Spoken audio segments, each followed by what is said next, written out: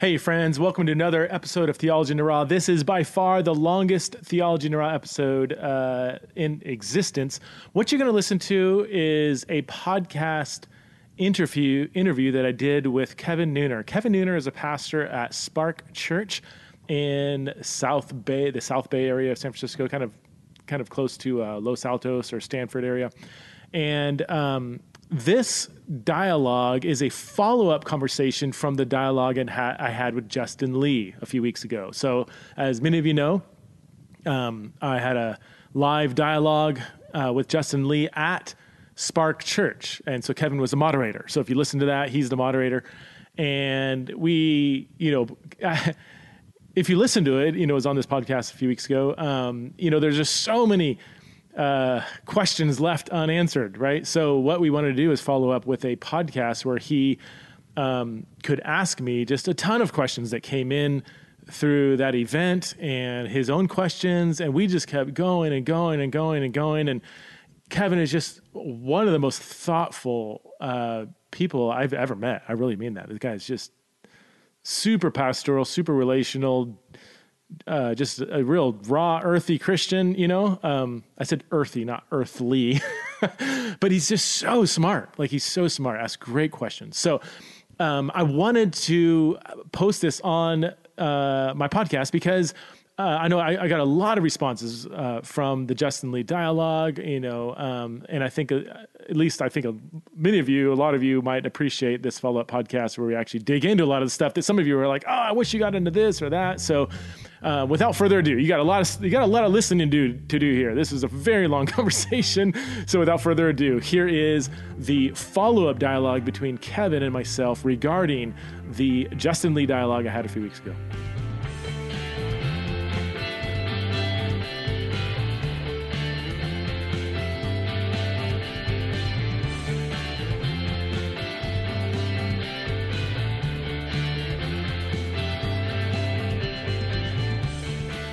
I thought I would just start off with starting where we left off with the Slido questions. Yeah. And kind of pick up where we left off from the event. And then from there, I'd really love to end on your overall general thoughts and feelings and reflections from it. I know you shared a little bit on your podcast already. Yeah. Which was, I've always appreciated your vulnerability and even kind of the sentiments that you said in the introduction of the releasing of that. So that was really cool. Yeah. But I think one of the key questions was the soul of Christianity, which was even a phrase that we kind of went back and forth on, asking what does that phraseology actually mean and why is that in there? And I know there are a couple people, or at least one person that asked, what really is the future of the church in all of this? So I think I kind of like to end there, but wherever you want to take it to, I'm totally cool. I'm really easy and flexible. So I appreciate that. Yeah. And so just for the record, I just glanced at the Slido questions, but there was a ton, but then I stopped because I said, I actually like the humanization of answering questions in the moment. Like when somebody asks a live question, and then the person goes back and prepares for a week, I just feel like that's a little bit inauthentic. So the questions that you're going to ask from Slido, I have not prepared a response. I'm trying to answer as if somebody walked in my room right now and said, hey, what do you think about this? So, yeah. That's awesome. Because I do have a document open here with just some thoughts that I had leading up to the event. So I do have that open. So I might say, well, you know what, let me, I'd actually have some more fine-tuned thoughts about that question, but I haven't thought through the questions ahead of time, if that makes sense. Yeah, that's totally cool. Yeah, I need a little more clarity maybe on that question with the soul of Christianity, or maybe you could, because that was your title. Would you be able to just give a 10-second, like what you were meaning by that? I mean, I think I know how I'd respond to that, but I just want to make sure I'm responding to the right question, if that makes sense. The general idea was a marketing ploy. When I'm thinking about an event of the size and scope that we were doing, I'm trying to think of something that captures a spirit and an essence, using some terminology that is broad enough to garner some feelings or captivate or resonate with a group of people. But So if I'm, really vulnerable and honest, it's all part of that. For me, and this is not going on the podcast, so this is off record. Okay. What you and Justin talked about after the event, after dinner, yeah, is the soul of it all. Yeah. The rawness, the emotion, And what I saw there, I totally understand why that couldn't have been public, but there's a part of me that lamented that more of that couldn't have been public, because what happened there is what is actually happening. Like when you watch the videos from the UMC, General Commission, this is, we're not sitting and having a nice cordial conversation. These are deeply impassioned, critically, visceral feelings that are going on. And so when I think about the soul of Christianity, I think about this church. Augustine said that the church is a whore and she's my mother, right? I feel like we're not too much different from that particular time. I have not left the church. I'm still a pastor. I still call myself a follower of Jesus, because that movement is so, from everything that I've read and everything that I've studied, everything that, we've participated in, this is a radically revolutionary movement that has, that not only upended Western civilization, but set the foundation for Western civilization, right? So we have all of that. And at the same time, we are factionalized. We are split. We do not talk to one another. Yeah. So yeah. And that's super helpful. Is this not being recorded then? My response, or just your caveat earlier? I'm recording right now, so we can splice in. I just wanted to make sure that you knew that I wasn't going to put in whatever. Nothing will go public that you don't want to go public. Okay, that's all. Okay. But we can totally put this on the podcast. I think people would appreciate a very raw conversation certainly. Like this, actually. So let me just give you some running thoughts on. Really, the question has to do with what is the significance of this specific dialogue, this specific. I'll call it an issue. I've already publicly critiqued calling it an issue, but this topic, these ethical questions. Are obviously among some of the most pressing ethical questions facing the church today. Like I don't know how anybody would disagree with that. Obviously, questions surrounding sexuality and gender cut at fundamental aspects of our humanity, especially the gender conversation. And while we are much more than our sexuality, and sexual ethics isn't everything, it is a very significant strand in the Bible. It's you can't be a Christian who believes in just some level of biblical authority, not even like a real fundamentalist view. But if you draw some authority from the Bible and you look at how frequently people are committing sexual immorality, or how many times God or the prophets or apostles are calling people to sexual integrity. I don't like sexual purity brings back, the whole movement in the 90s, but so these are clearly major themes. So in terms of Justin and I don't even want to make it about Justin and I, the positions that Justin and I represent, they are, well, let's just say, if I'm right, no, not me, if the position that I believe is correct is the correct position, then that means that Justin is actively advocating for sexual immorality in the church, and the New Testament does not treat that lightly. Like that is a very significant thing that he's doing, and is like, wow, like that's not treated lightly in the New Testament. If Justin's view is the correct view, then have the potential of teaching, a perspective that, is withholding marriage or whatever, a certain kind of marriage from some people, and some people could argue, I would still even push back from this, even if the other view is correct, but people could say, as the argument often goes, that I'm actively harming people, that the view that I am promoting is causing gay kids to kill themselves, which is, where discussions can sometimes go. So all that to say, whichever view you are advocating for, it's hard to see this as, well, we can kind of agree to disagree, like the timing of the rapture, or even like the age of the earth. There are many things in Christianity that's like, you know what, you can hold strongly this view, but at the end of the day, it's not as fundamental to a Christian worldview or your obedience to Jesus, what you believe about the timing of the rapture, whatever you believe in rapture or millennium, or, a lot of things that Christians debate, even Calvinism, Arminianism,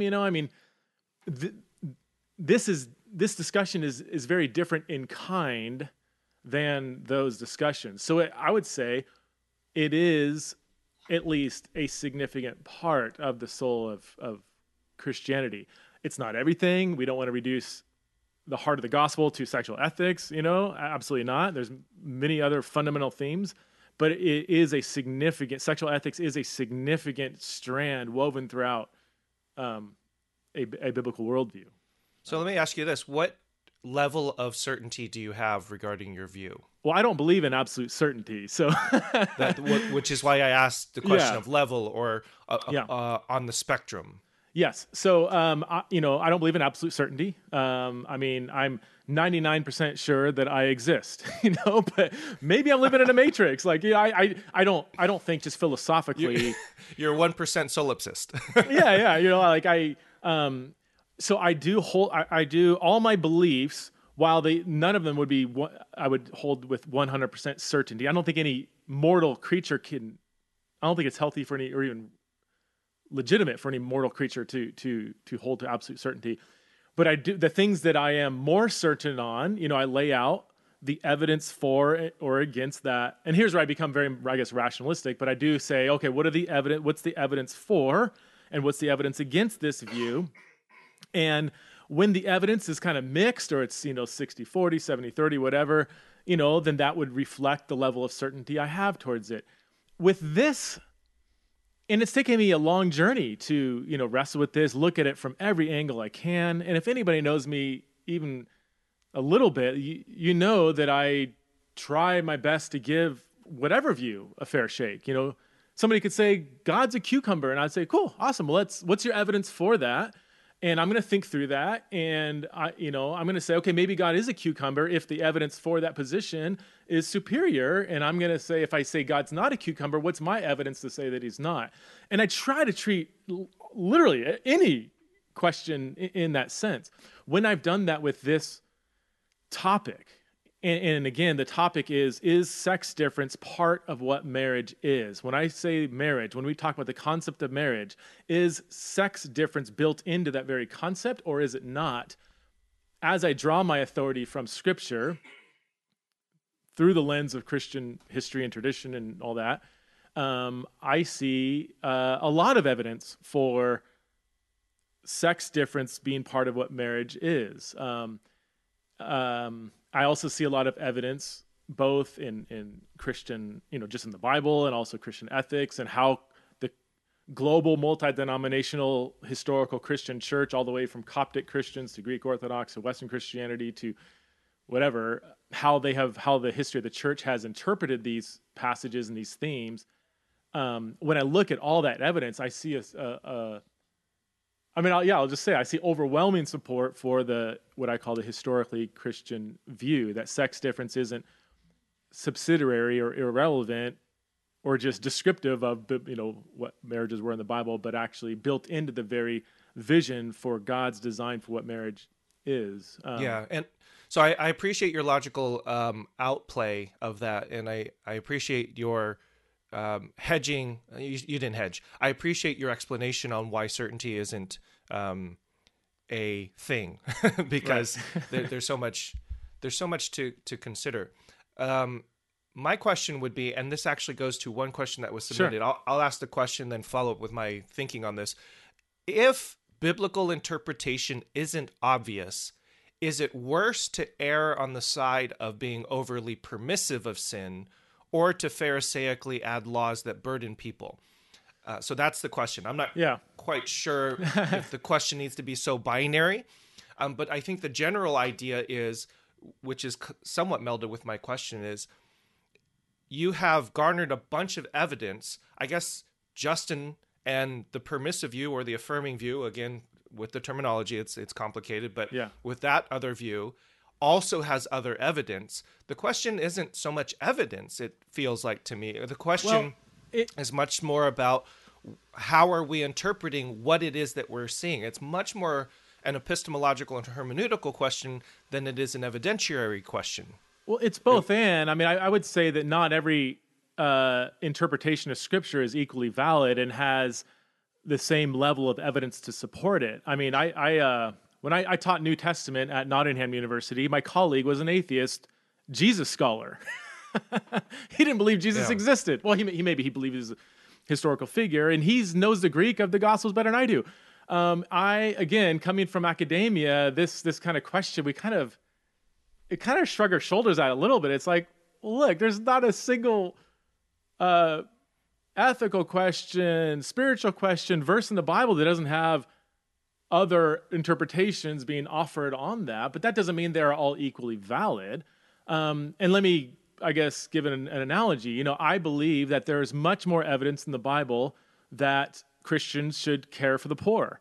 And I know people that would say, no, I don't think it is. Well, just because they don't interpret the Bible that way doesn't mean that their interpretation is equally valid. I need to ask, okay, what is your evidence for the view that you don't think poverty or caring for the poor is a big deal in the Bible? I mean, you get where I'm going at this. So I do think that we have to come back to, okay, what is the evidence presented for each interpretation?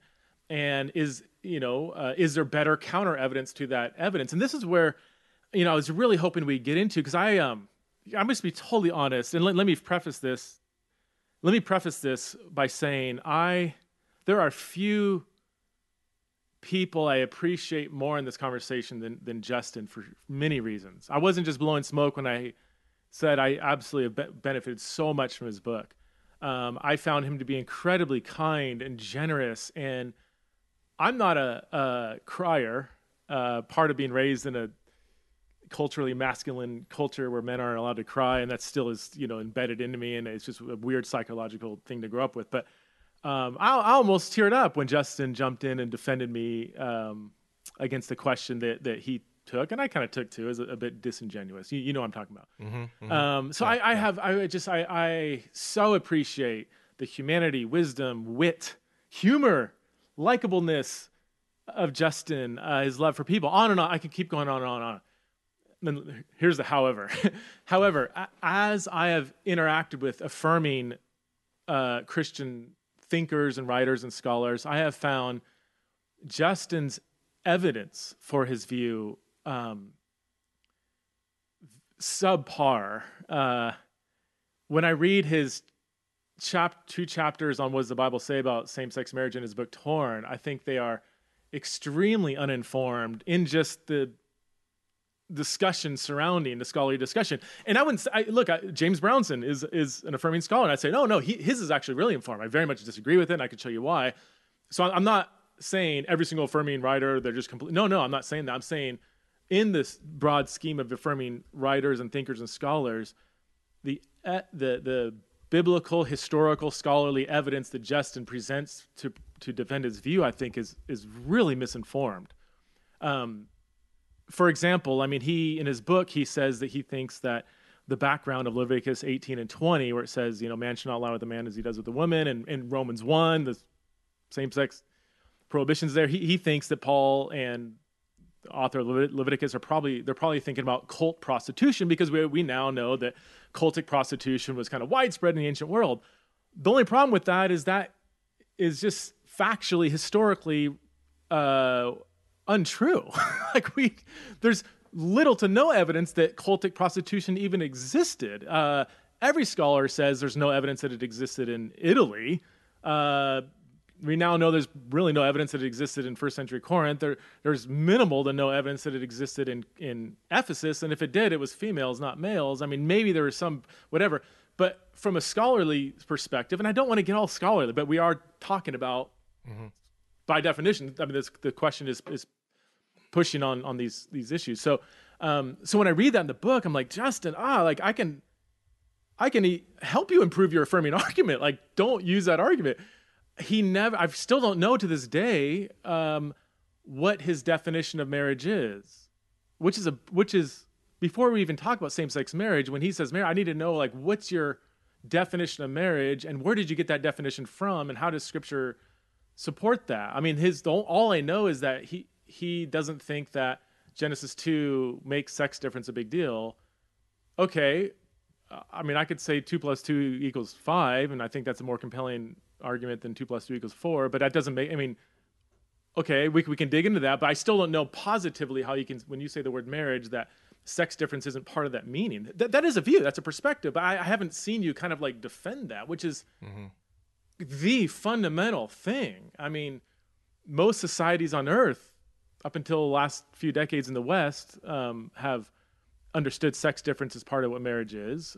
Even in polygamous societies, or even in societies where same-sex sexual behavior is allowed, where men are allowed to have, sex with their male slaves, when it came to marriage, that meant the coming together of sexually different persons. That doesn't make it right. That doesn't mean it's right. It just means that if you don't hold that view, that is a pretty radical, very new Western secular understanding of marriage. Maybe it's true, but at least show me, like, where did you get that definition from, and then defend that definition. We are Christians with Scripture. What's the positive vision for marriage, not for sex difference being irrelevant for the concept of marriage? So this is getting way off. This is getting so far off track. This is good. Can you raise a question again? Because I might be able to bring it back. We'll see. I like where you're going with that. I mean, this is definitely a flipped agenda from what we had planned, but that's totally fine, because we're, your podcast is Theology in the Raw, so here we are being raw about this. Yeah. I actually want to push a little bit further. Sure. So you mentioned about the definition of sex, and it feels to me, I hope you're okay with me asking this question. When we drove back to the airport, I asked you, it feels to me that it fundamentally comes down to this question: is what we're talking about now what they were talking about then? And you said to me, oh, that's a slam dunk, or something very, very confident in your reply. Yeah. And even in what you just explained to me, explained right now, feels to me like, well, Preston, you're positing and asserting a position that is itself being contended. The interpretations that you use to get to your definition of marriage is the very thing that's being argued from the other perspective. Sure. And so if you start with the definition of marriage being having sex difference as being the definition, or intrinsic to the definition of marriage, you've already front-loaded the conversation with a conclusion, rather than going back to, but what we're talking about now isn't what they were talking about then. When marriage is mentioned back then, even throughout history, we're talking about different forms and different social structures that are imbued within that context, whether that be patriarchy or property, or whether that be procreative, or whatever it is. There's all sorts of different ways of viewing the evolution of marriage over history. So I think that's a little bit of the question. So Brownson, we both of us are very thankful for his work, because he's done a really good job pulling this up.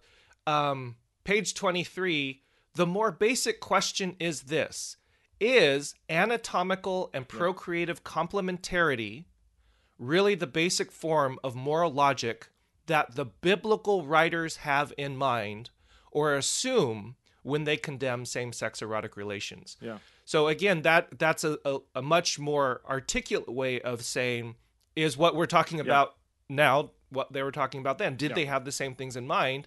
And the argument is, that's contrarian to your position, is it's not. Yeah. The way in which we conceive gender, the way in which we conceive relationships and marriage, and the way in which we even conceive moral logic is far different, and in some ways extracted from either idolatry or patriarchy, et cetera, et cetera. So I'd like to push you on that. Sure, because No, that's how would you respond to that? Yeah, first of all, I don't like when he uses the language anatomical complementarity. That is, I think that comes from Gagnon, who he's opposing there, and I don't like to reduce womanhood or maleness to sexual anatomy. I think that's actually dehumanizing, and that's too strong, but I mean, we can't reduce male and female to anatomy per se. Like sex differences and maleness and femaleness includes anatomy, but it's not just like our body parts fit together as how some conservative writers put it. I don't do that.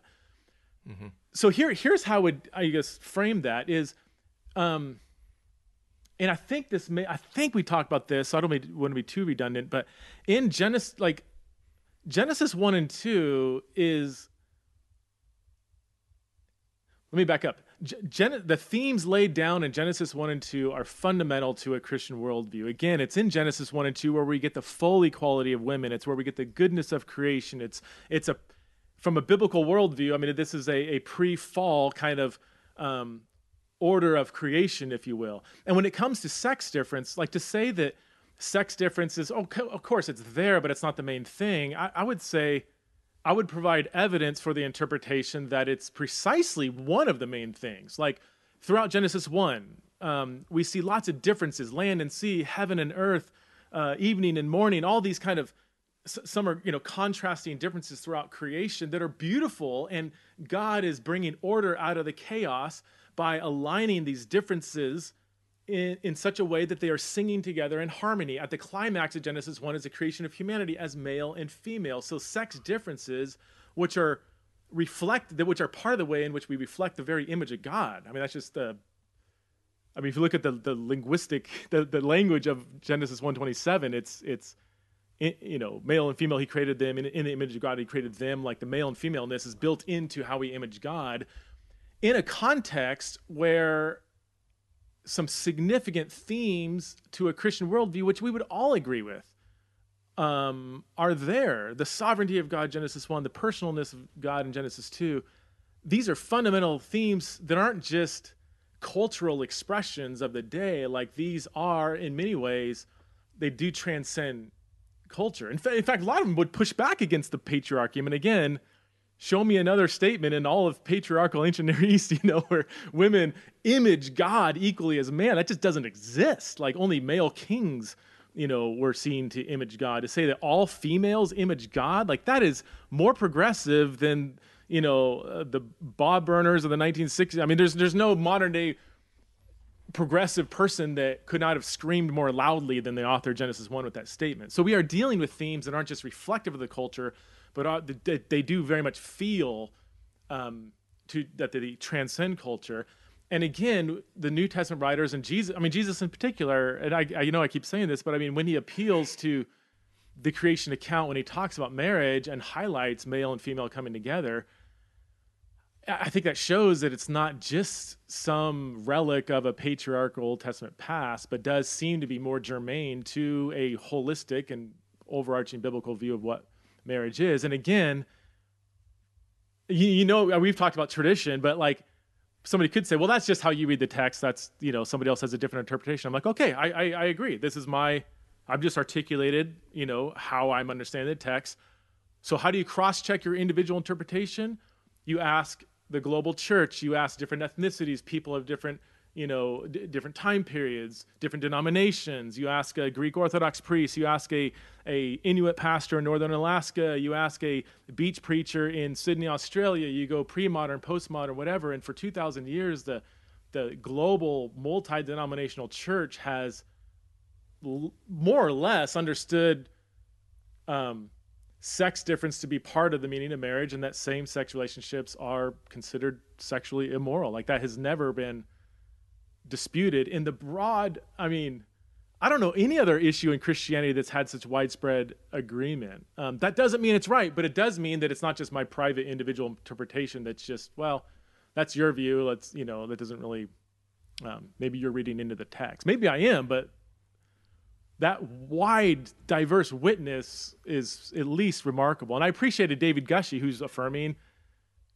he says, man, the weight of tradition is nothing to sneeze at, I think he said in a podcast. And I respect that, tradition doesn't make it right, but it does challenge individual interpretations. I'm being so long-winded. This is going to take 8 hours if we keep going at this pace. I'm really...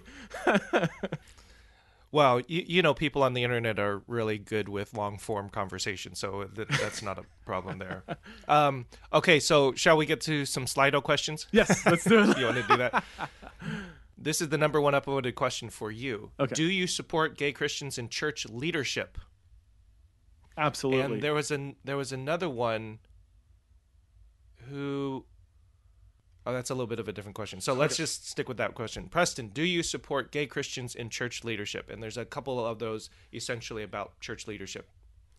I support any Christian in church leadership. And part of being a leader in a church is obviously you would be following the ethical standard of that church community. So for me, it's not about being bi, poly, gay, straight, fluid, pan, whatever. Like all those are secondary. I mean, and this is why I always want to push this to the discussion to what's your definition of marriage, what's your definition of sexual ethics, and then let's equally call all people to follow that standard. So gay, absolutely. And I get a lot of pushback for that. Like I have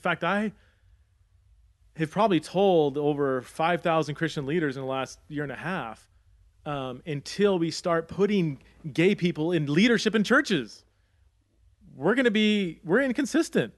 And I say, let's talk about what we mean by gay, because a lot of people are going to hear that and say they think gay means you're sexually active. And I'm like, that's kind of dehumanizing. Like, being straight doesn't mean I'm sexually active, like I'm having straight sex necessarily. Being gay doesn't mean you're having gay sex or even believe that it's okay to have. So, I mean, but to be gay, to use Justin's definition, to be attracted to the same sex and not the opposite sex, take a number. We all have desires that, again, to quote Justin, we all have desires that may or may not be good to act on. The question is it sin or not? That's the main ethical question. And again, that's from Torn, page 62. I quote Justin all the time. I think he's spot on there. So, but the question I think is and I apologize, I can't find the exact question here. If a couple were to walk into your church who were married, it's a gay couple, would they be allowed to be in leadership? So, I mean, I can't speak for every church. So every church has different policies. I know a church that has, Well, I think these people are asking you specifically. Like your view. Let me say no, and let me say I wouldn't allow anybody in leadership who isn't trying to pursue the sexual ethic that the church upholds. And I would say that every genuinely Christian church would say the exact same thing. Here's our sexual ethic. We don't allow people in leadership that don't even agree with that sexual ethic or have no desire to follow that. Some people may draw the line at, marriage must be between two people. Other people may draw the line other place. Every Christian draws a line somewhere. If it's a Christian church, it should have some sexual ethic. So let's talk about where we draw that line. Let's not talk about, you're excluding that person. No, I think we should include all people who desire to follow God and holiness, which includes sexual ethics. So let's talk about that. Yeah, and I think some of the sentiments from some folks is that they will hear you say, of course we want people who are LGBT in leadership. But what they're really asking is, if I hold to a different view, and am in a different kind of relationship that is contrary to the moral ethic that you are positing, then the answer is actually no. Right. Yeah. But I would say LGBT... And in many ways, you're being consistent. Yeah, and we all are. I mean, it's the way the question's framed. A lot of these questions can be framed kind of in a particular way, but I mean, right. I would say leaders of a church should believe in and be following the ethical standards of the church. I mean, that's kind of a yawner, right? I mean, I don't. So this next question might be a yawner too.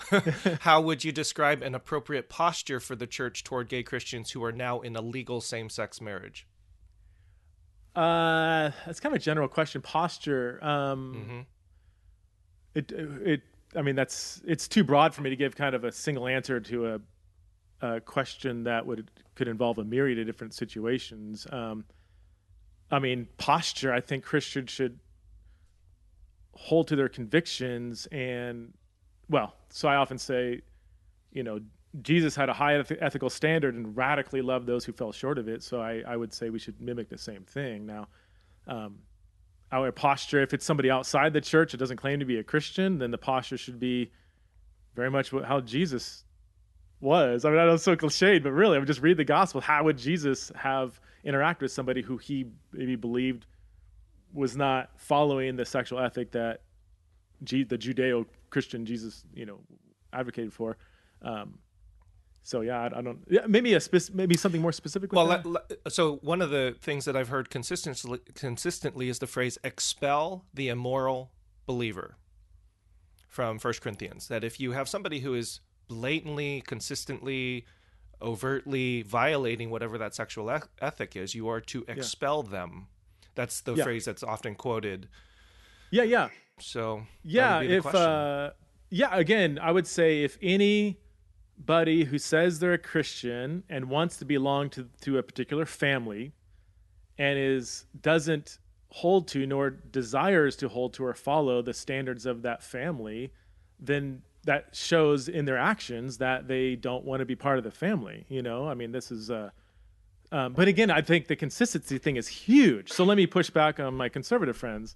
We have been terribly inconsistent, hypocritical in how we have followed that kind of expelling this person and that person. I need to remind us that 1 Corinthians 6, 9-11, lists 10 different sins. Only one of them are, same-sex sexual relationships. It talks about immorality, adultery, slander, greed. There's all kinds of things that if anybody is living consistently in that sin in an unrepentant way, I'm not talking about struggling. Look, somebody could be in church and be struggling with whatever sexual temptation and failing. They can go to the grave with an imperfect struggle. Welcome to Christianity. So it's not, please don't hear me. I'm not saying there's this level of perfection, but they have to have the goal in mind saying this is righteousness. I'm trying to pursue that. And that's not going to get them expelled, but they say, no, you say that's righteousness. I think that's bad. In fact, I think this thing over here that you call bad is good. And I'm going to be pursuing that. Then I just don't,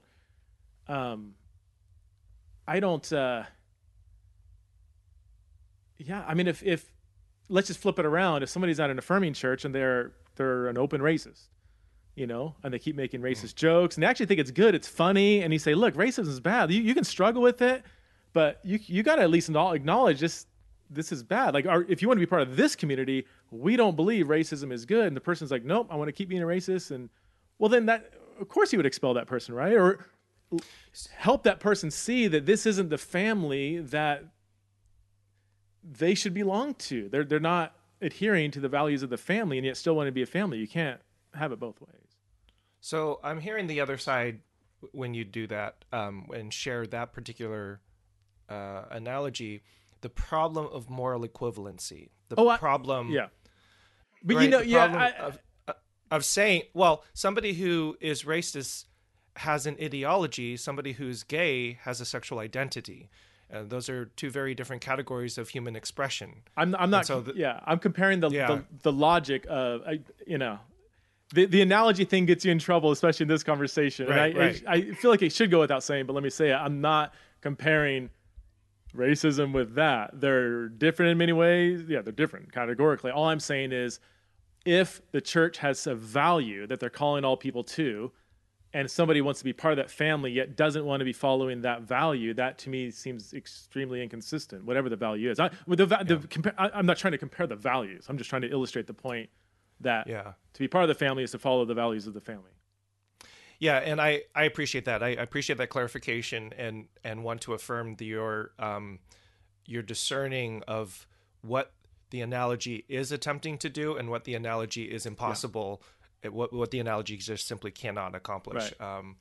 I just know that whenever I hear these conversations, LGBT folks are extremely frustrated at the moral equivalency of what they are having to face in the church, and then they're put in the same category as child molesters and rapists and racists and for the record, for you and somebody who's still maybe frustrated at what I just said about the racism thing, I hope my clarification was helpful. But just so you know, I frequently challenge churches not to use those typical kind of statements. So I am actively helping the church to not use those false equivalents because they have been used in such a destructive way. Right. So I appreciate that. We touched on this a little bit. An anonymous person asked, what about the issue of divorce and remarriage? It seems discriminatory to gay Christians to single them out, but have no problem with divorced, remarried people leading. Yep. Amen. One of the blessings of this conversation, in particular, one of the blessings of the affirming pushback to the traditional views, it's calling out our hypocrisy. And I shut my mouth, I wear it, and I say, you're right, and we're sorry. I've tried to live so for the person's asking me personally, I do try to live consistently, as best as I can. I'm not going to sit here and make excuses for all the churches that haven't been doing that. In fact, I frequently call them out. With the divorce is a little more tricky is in that you do have throughout scripture much more diversity on the divorce question than you do with same-sex sexual relationships. Deuteronomy 24 allows divorce, really lenient. Ezra 9 and 10 commands divorce. Jesus says don't get divorced, but then he says except for sexual immorality. Then Paul adds his 2 cents there. There's questions about the umbrella nature of porneia, so there is more diversity, whereas we don't have the same diversity in the biblical presentation of the definition of marriage or whether same-sex relationships are morally right or not. But again, yeah, if somebody gets unbiblically divorced and remarried and we're lenient on that, then shame on us. Shame on us. Yeah. Anonymous asks, isn't marriage a symbolic, theological expression of Christ and the church, bride of Christ? In what ways does the symbol presume biological sex difference? Yeah, Ephesians 5 and other passages, that is one presentation of marriage, is that it reflects in the Old Testament God and Israel, the husband and the bride, and the New Testament Christ and the church. That is one presentation of it. And I used to go to Ephesians 5, and I do think the Ephesians 5 analogy of Christ and the church is intrinsically intertwined with sex differences in marriage. There, I would say that particular passage is probably relying on just the assumed fact that marriage is between 2 sexually different persons. But yeah, to make the analogy work, I think sex difference in the analogy is part of what makes that analogy work. But I would say it would be a false dichotomy to say, well, isn't this a symbol between God and or Jesus and the church? Therefore, sex difference might not be a significant piece. I mean, 2 things could be true at the same time. It is a symbol of Christ and the church, and also sex difference is part of what marriage is. And I think both of those would be true from Scripture. Anonymous asks, what might be the first 3 things churches need to do to become true family, in quotes, to those who don't have family, gay or not? What work needs to happen now? Oh, gosh. Huge question. And this is one of my main passions right now is I think it's, where do I start? I think the church implicitly and sometimes explicitly idolizes marriage and nuclear family in a way that doesn't reflect best case scenario, worst case scenario, contradicts the radical statements with Jesus in particular, but also the vision for the New Testament church, that spiritual kinship is, one might say, on par with, if not takes the priority over biological kinship. So I think the first step churches can make is just simply to read Jesus. I think they need to at least be aware of how we have implicitly absorbed this narrative that idolizes marriage and makes people feel incomplete if they are still single, especially if they're single of marital age. So I think just recognizing that, first of all. And then second of all, there's tons of little things like, church-wide family picnics, How does that make single people feel? Like they're not part of the family? Illustrations from the simple things like the pastor always giving sermon illustrations of, it was, and when you're with your kids and doing this, doing that, and using all these family illustrations when if we don't have a better theology of singleness, we are going to be profoundly irrelevant as a church when we now live in an age when more than half of the population of marital age isn't married and never will be. Like, how are you going to reach more than half of the population if they feel like second-class citizens in the church? So yeah, I don't know. I would begin with a lot of education. There's lots of books out there now. Breaking the Marriage Idol by Cutter Calloway, I would highly recommend. It just destroys it exposes how the church has absorbed this idolatry of family and marriage. I think we have absorbed a secular view of sex, that you can't live without sex. Our one little footnote is, in most churches at least, wait until you're married. But we have no sort of positive vision for what is sex for, what is marriage for, how is it related to our flourishing as image of God bearers and so on, and what's the relevance of Jesus for that. And I think we need to not just say, don't have sex till you're married, don't have gay sex, good luck with that. But I think we need to set forth a positive vision for what is marriage, what is sex, and if you feel called to that, to marriage and a sexual relationship, then do you understand what that calling is for and should look like? So those are a couple things that the church needs to stop doing or adjust or augment. And I think part of the question along with this next one is, what are some things that the churches could implement, do? What are some positive direction things? Elevating single people in the church, having leadership with single people, having gay pastors and elders. There's a lot of churches that wouldn't even hire a single pastor. It's like Jesus couldn't get a job at a lot of our churches. He certainly couldn't do our marriage counseling, because he's single. It's like well, but he's God, That's hilarious. So this next question is it really possible to be a gay-friendly church that is non-affirming? And it's tagged with, data indicates gay youth at non-affirming churches commit suicide more frequently. So there's a mental health component to this question. Yeah. The answer to there's kind of a two-part question. I would say absolutely yes. And I know a growing number of examples. I think it is, it's why I do what I do. I'm trying to fight to create those kind of environments in the church. And I think they are happening. I wish not you, but my listeners maybe, or people that were there that night could see some of the just beautiful conversations that I've had with some pretty top leaders in denominations, and to hear their repentance for how they've mistreated LGBT people or ignored, their desire to reach out to people. I've seen just parents in tears saying, I have screwed up my relationship with my gay son, but now it's been reunited because I learned how to listen. And I was at I do forums on this conversation with churches, and I was in Arizona a year ago, and I always have a panel of LGBT Christians that share their story.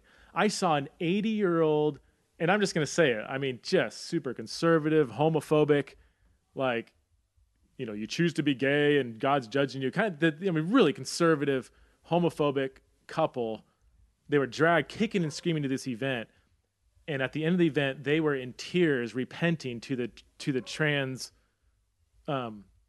Christian on stage, hugging her, saying, "We would love to adopt you." And now the trans person's crying. I'm looking at this, and all of this is within a traditional theology. So, yeah, I think it is simply incorrect. See, you don't like my strong statements. I would say to say that you need the only way to create a so-called gay friendly, let's just say in a church environment where same-sex attracted, let's just use that phrase, people can genuinely flourish, that the only way to create that environment is to change your theology. I would say that is just sociologically, statistically, largely just untrue. Why? And let me ask you, this is all, and I've asked my non-Christian gay friends this, and they all get the same answer. It's fascinating, but there's a lot of affirming churches out there now. Why are so many non-affirming churches coming to me saying, "Now we have all these gay couples showing up"? There's many other options. It's not like, oh, there's one affirming church down in Washington D.C. No, in Boise, Idaho, there's a map you can find. I think there's at least a dozen different churches you can go to that are, why are gay couples or gay people, whatever, showing up at traditional churches? I have an answer. to quote several of my gay friends, this is their words. They say, look, if we're going to wake up on a Sunday morning, we want to hear the Bible. We want to hear the gospel. We don't want to be told that everything's right. I know everything's not right. Like, I don't want to just go to a church that's just going to like just affirm. Everything's fine. You don't need to change anything. You're great. You're perfect. It's like, I know other stuff I need to stop doing or repent from. I want to hear, what does God have to say about this? So, some people will come face to face with the traditional sexual ethic and say, I just cannot. Sorry, you're calling me to something that I just don't have the desire to do, can't do it, whatever. That's going to happen, of course. Yeah. That's going to happen with straight people who don't want to not have sex outside of marriage. There's lots of things in the Christian ethic that is going to be too challenging for people that they're just saying, I can't follow this. But to say that categorically, LGBTQ people categorically just cannot flourish in that environment it's just simply untrue. It's just untrue. Yeah. That's the consistent number one thing that I hear on my end is if I go to a gay affirming church, I don't hear the Bible, but if I go to a Bible believing church, I'm not affirmed. Totally. Right. And my passion in life is to create a third option. And it's how I am seeing more and more fruit, and it's absolutely beautiful. Yeah, I'm really fascinated with this and with your response in thinking about the other voices that have risen up that are still so frustrated at the theological posture, the theological position, the theological view that, I mean, you mentioned this sense of why are so many affirming churches popping up, but yet it doesn't seem necessarily that LGBT folks, specifically those who are of the evangelical brand and who really want good, solid biblical theology, they want to follow Jesus, because those affirming churches are in some ways the expression of the very dilemma that we all find ourselves in, that there does seem to be a real divide and how in the theological position, the theological teaching, and our ecclesiological lives and how we construct our churches. And I'm really intrigued by your response, because this is something that those on the affirming side or the more progressive side are maybe don't want to hear, is that you are experiencing a welcome for LGBT folks in churches that hold to a traditional, historically Christian view, right? Is that the terminology? Sure, yeah. Yeah, so that is true. That is existing. That is happening. While at the same time, there are still LGBT folks who are deeply dissatisfied. Yeah. And so we're living in this paradoxical kind of double ring moment where two opposite things are happening at the same time. Mm-hmm. And that's really... Yeah. And I'll say, again, I, as you know, I get just as much flack from the right as the left, because it's not just enough to be welcoming. That's you can't just say it ends up becoming just a love the sinner, hate the sin, but we actually don't care if you exist or not kind of message. And we will welcome you. We're not going to throw you out. But like until you start putting gay people in leadership, until you start using them, relying on them, having, or delighting in them, learning from them, not just seeing them as needy. Oh, we'll help you, you're needy, but needed, like some of the, even like when we have LGBT people in our home, like it's with our kids. I mean, most of the people they know more gay people than straight people, and like, that's not just, oh, we're reaching out to this poor needy person. It's, we are blessed by their presence.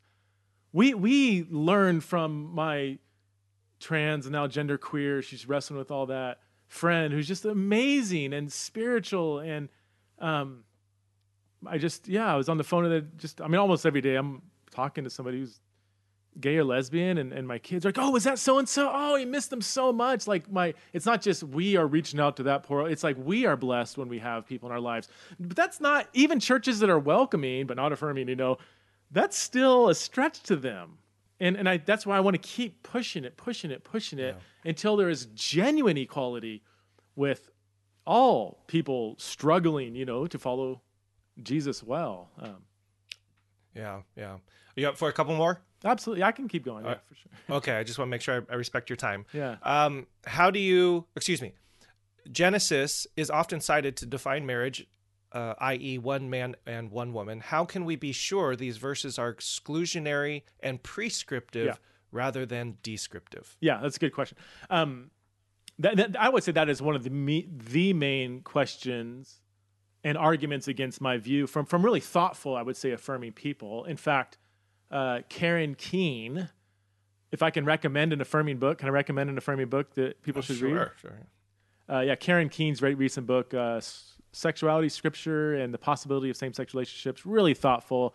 She wrestles with this. James Brownson obviously wrestles with this well. I think other people don't wrestle with it too well. Mark Ochtenmeyer, The Bible's Yes to Same-Sex Marriage. You don't see my shelf here, but I've got like 60 books on here that are all on sexuality behind the screen. So if I look up, I'm looking to like pull it off. Anyway, I thought his argument was really bad. He basically says that, Genesis 2 is talking about equality, not difference. Or because it's talking about equality, it's therefore not talking about difference. And I'm like, that is just a blatant false dichotomy. Like you can't just show that it's talking about equality and say, therefore it's not talking about sex difference. You have to show that it's talking about equality and not sex difference. So setting forth a positive reading in Genesis 2 of equality doesn't therefore in and of itself mean that sex difference isn't also at play. Why do I say it's prescriptive and not descriptive? So here again, I'm going to get super analytical and say, I'm going to give you the evidence. Go for it. Evidence for this. Number one, Genesis 1 and 2, from a biblical theological perspective, is designed to be prescriptive. And again, we can cite, as I've done earlier, a whole host of other things laid down in this passage that simply are fundamental to a Christian worldview. And sex difference in marriage, both implicitly in Genesis 1 and explicitly in Genesis 2, is woven into that fabric of God ordering differences in creation and bringing them into unity with each other. And marriage is one picture of that. So that would be kind of a broad reading and just understanding the place of Genesis 1 and 2 within a biblical theology. And I went back a while ago and read a bunch of different scholars from conservative, moderate to very liberal.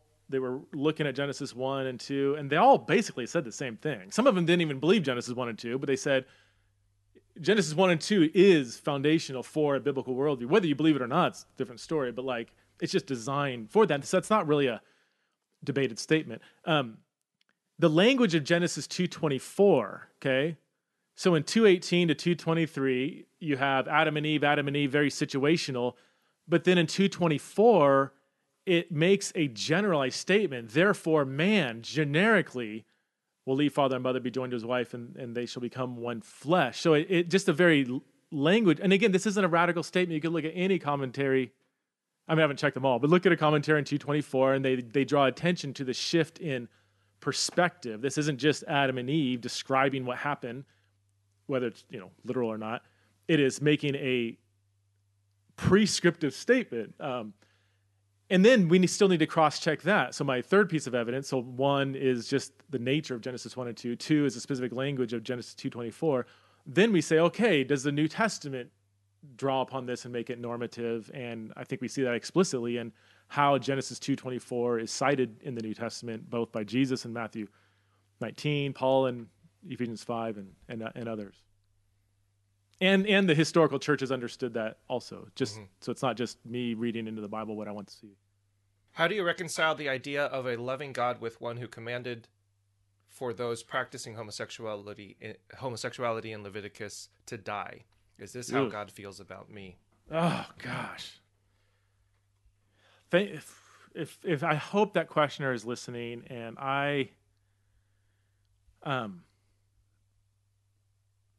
that's a really, I can only imagine how, if I can just speak directly, how you can read that passage and just have questions about the very nature of God there. So I've got a pastor friend of mine. He's a closeted gay pastor. He's in his 50s. And he said, and he's theologically conservative. He's politically conservative, actually. And he says that, I know that text. Well, the abomination language, it's kind of different, but he's like, I know it doesn't mean I'm an abomination, but I wake up every day feeling like I'm an abomination before God, even though he knows that's not true. And it's just, sitting with him, hearing him describe these texts that he actually believes in and how they still cut deep. It's taken me a while to try to resonate with that feeling. And I feel like I'm getting there, and I hope that any straight person who's conservative listening can really, just before responding to that logically, to linger there for a little bit, put yourself in somebody else's shoes. The death penalty is an incredibly tough one. I guess I would say that there's like 15 different sins given a death penalty in the Old Testament. This isn't just a death for gay people problem. It's, Numbers 15, if you collect sticks on the Sabbath, you're given a death penalty. So for you Sabbath breakers, you're, in a sense, you have the same dilemma here too. So this is not, I don't think the Old Testament singles out just same-sex sexual sin here.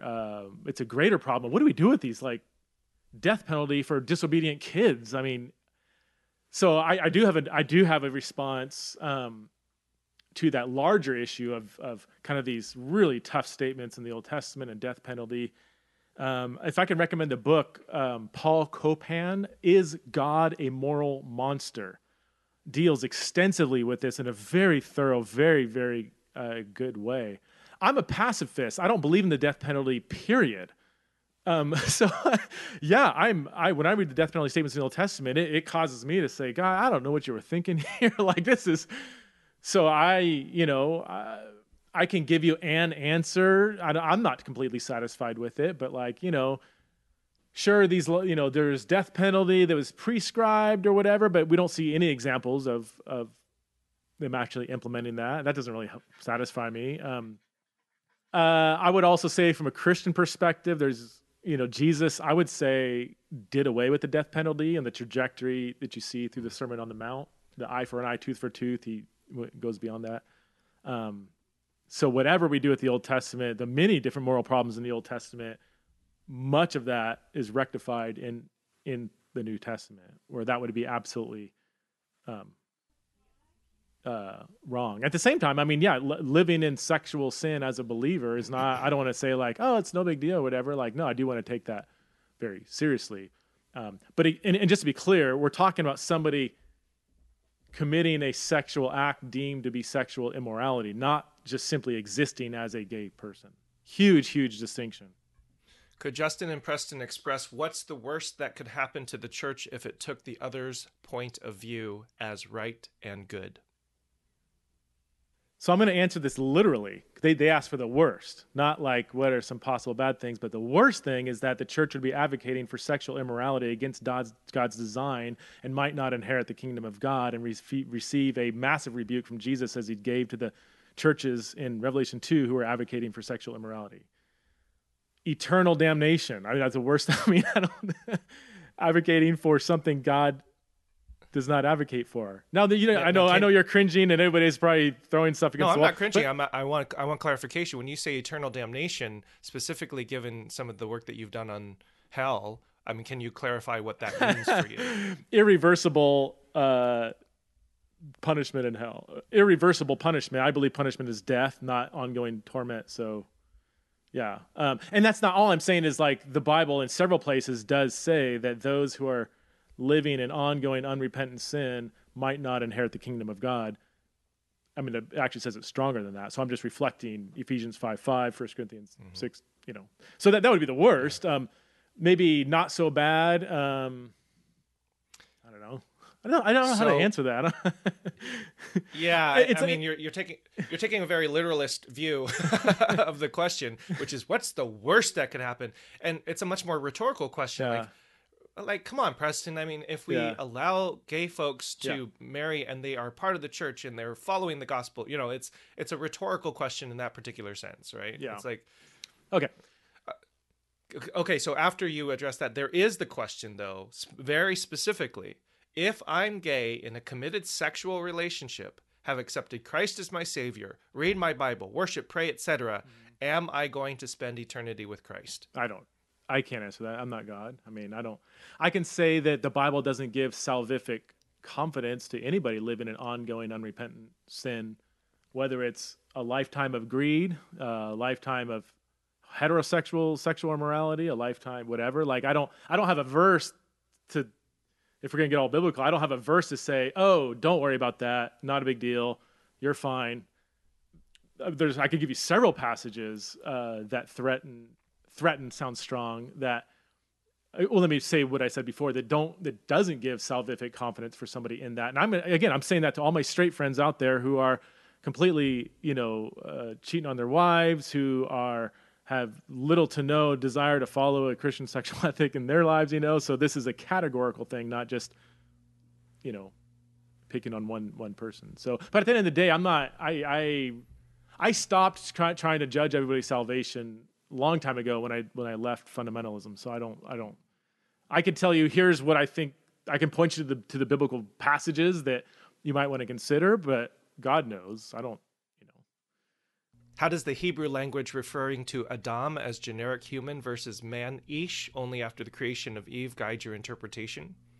Oh, man. I want to hang out with that person. Who is that? Is her name anonymous? It's anonymous. I mean, this was one of my comments when I read your book, is that you mentioned Eve in Genesis 1, and Eve isn't mentioned in Genesis 1. It's Ish and Isha, right? It's man and woman. Yeah. So I think that's one of the questions. It's very similar, And what does the original Hebrew language, how does it inform your interpretation, I suppose? So Adam is used, I think, is it 4 different ways in Genesis 1 to 5? Generic in chapters 1 through 5? Yeah. That's pretty. Well, I mean, I don't know about the exact number of ways, but give me 1 second, actually. Have you had John Walton out?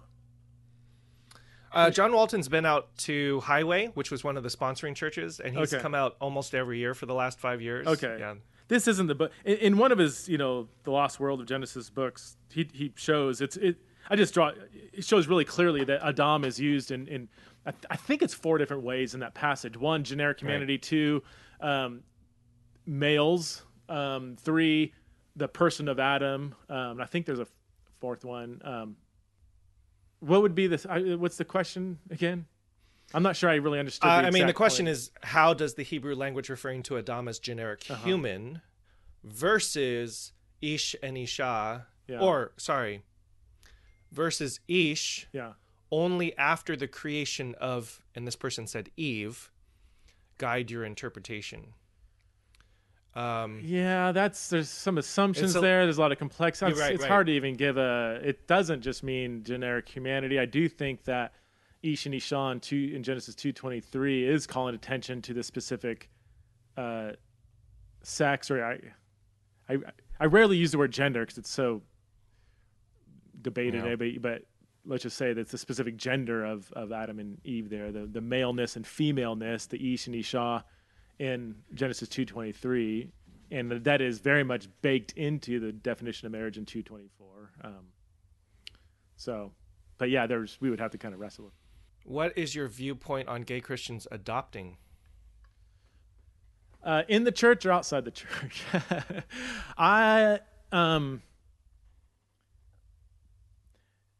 One of the few things that virtually all sociologists agree on, which is incredibly rare, is that generally speaking, kids fare better when raised by their biological mother and father. There's 98% of sociologists all across the board would agree. Like, this is not really disputable. Now, we live in a broken world where that doesn't always happen. Adoption is always a concession to the ideal, given the brokenness of the world that we live in. So I would say it's not. Let me give you another fact. Kids fare better in a family, generally speaking, than aging out of the adoption system. That is a hands down fact.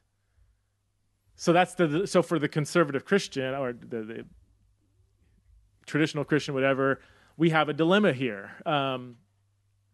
all adoption is by definition a departure from the ideal, or a concession to the brokenness in our world. We also know that any family is better categorically. Now, I'm not saying every individual family, but being somewhere in a family is better than aging out of the system in foster care or an orphanage or whatever. So yeah, I've actually, I don't know where I would actually land on that, honestly.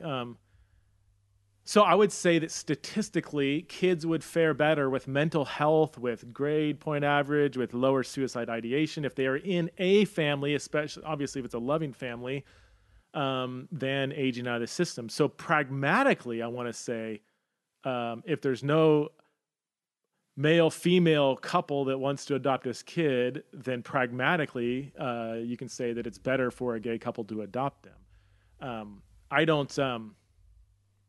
I do think that sex difference is, I want to choose my words really carefully here. I do think that sex differences between parents as part of God's design is good for a child to be raised under. Like, I don't think it's insignificant that a child might not have a mother and a father, a male and a female in the house. And I do think there is a good deal of sociological evidence to support that. Although that would be a little more disputed. I think there'd be disputes on that. And then we can question whether the disputes are ideologically driven or not. But I think there is good evidence to say that kids would fare better, even in an adoptive home, that they would have a male and a female raising them. So, yeah. So I know it's not, I'm still wrestling with that question because I've walked with adoption agencies through this very question, and it took me deep in this rabbit hole. And I'm like, man, I don't think there's a clear, even if, again, assuming that we hold to a historical Christian view, from our vantage point, I think it's super complex. Yeah. I want to ask you a question of my own. Okay. It's been widely said that Jesus didn't ever mention homosexuality. Yeah. And I would like your take on the Genesis 19 passage, very specifically, and for those who aren't. You talking about Matthew 19 or Genesis 19? Yeah, Matthew 19, the marriage, immediately after the marriage passage, where he references, the creation and Adam, and therefore what God has joined together, let no one separate. This beautiful image of the joining of two people. Verse 10 starts, his disciples said to him, "If such is the case of a man with his wife, it is better not to marry." Yeah. But he said to them, and here's supposedly Jesus quoting, "Not everyone can accept this teaching, but only those to whom it is given." Yeah. "For there are eunuchs who have been so from birth, and there are eunuchs who have been made eunuchs by others, and then there are eunuchs who have made themselves eunuchs for the sake of the kingdom of heaven. Let anyone accept this who can." And I would love to hear your take on this, because a eunuch is somebody who has been effeminized for particular roles or particular religious or cultic reasons, which would seem to be an indication of a different sex or gender role or identity within the community. And you might disagree with some of my presuppositions here, but the references that some have been born this way, I would really love your response, Dr. Preston Sprinkle. I've done a bit of thinking about that. And just for, I guess, your sake and my audience, I've got a free online paper on my website called "A Biblical Conversation About Transgender Identities." And I have a page and a half kind of interaction with this very question. What's the significance with the eunuch in Matthew 19:12 with regard to modern day questions about transgender or non-binary identities? So eunuch is a very broad umbrella term that can refer to a whole number of different types of people, experiences, and situations. The one common denominator among all eunuchs is, number one, that they are biologically male, and number two, that they are infertile, most likely through castration or some sort of abnormality in their birth. The eunuch from birth probably has some sort of abnormality in his usually his testicles or whatever, that would affect his fertility, which is why Jesus holds out the eunuch as a symbol of singleness. Like in the context, when they said not everybody can accept this statement, he's talking about divorce and marriage and all this stuff. And then he moves to go to the eunuch as an example of singleness and celibacy, that not everybody will get married. Let's look at the eunuch. So eunuchs were not, I don't know if there's any examples of eunuchs being married. They were typically not married because they were infertile in a culture where fertility was kind of a big deal. Were they, you talk about gender abnormality. Yeah, in a highly misogynistic, phallocentric, patriarchal Roman culture, if you had crushed testicles, or you couldn't produce children, or you simply had a small penis, you would be seen through the lens of this profoundly phallocentric culture that the eunuch would be less manly. I'm going to assume that Jesus is not embracing that phallocentric, patriarchal, misogynist, we can say toxic masculinity type culture when he's evaluating the eunuch. He wouldn't say the eunuch is less manly. He would say, you don't need testicles or a huge schlong or to produce tons of children or a hairy chest. If you didn't have hair on your chest, you were seen as less manly. And yeah, the Roman culture was just incredibly oppressive to anybody that didn't match these stereotypical views of manliness.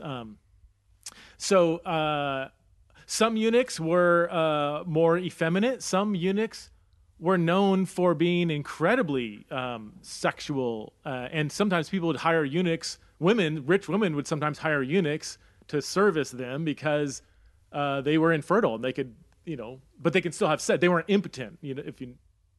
My audience knows the difference. They can get an erection and satisfy a woman without the risk of getting pregnant or her husband finding out.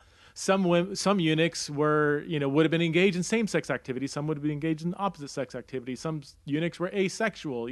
So there's just we don't know.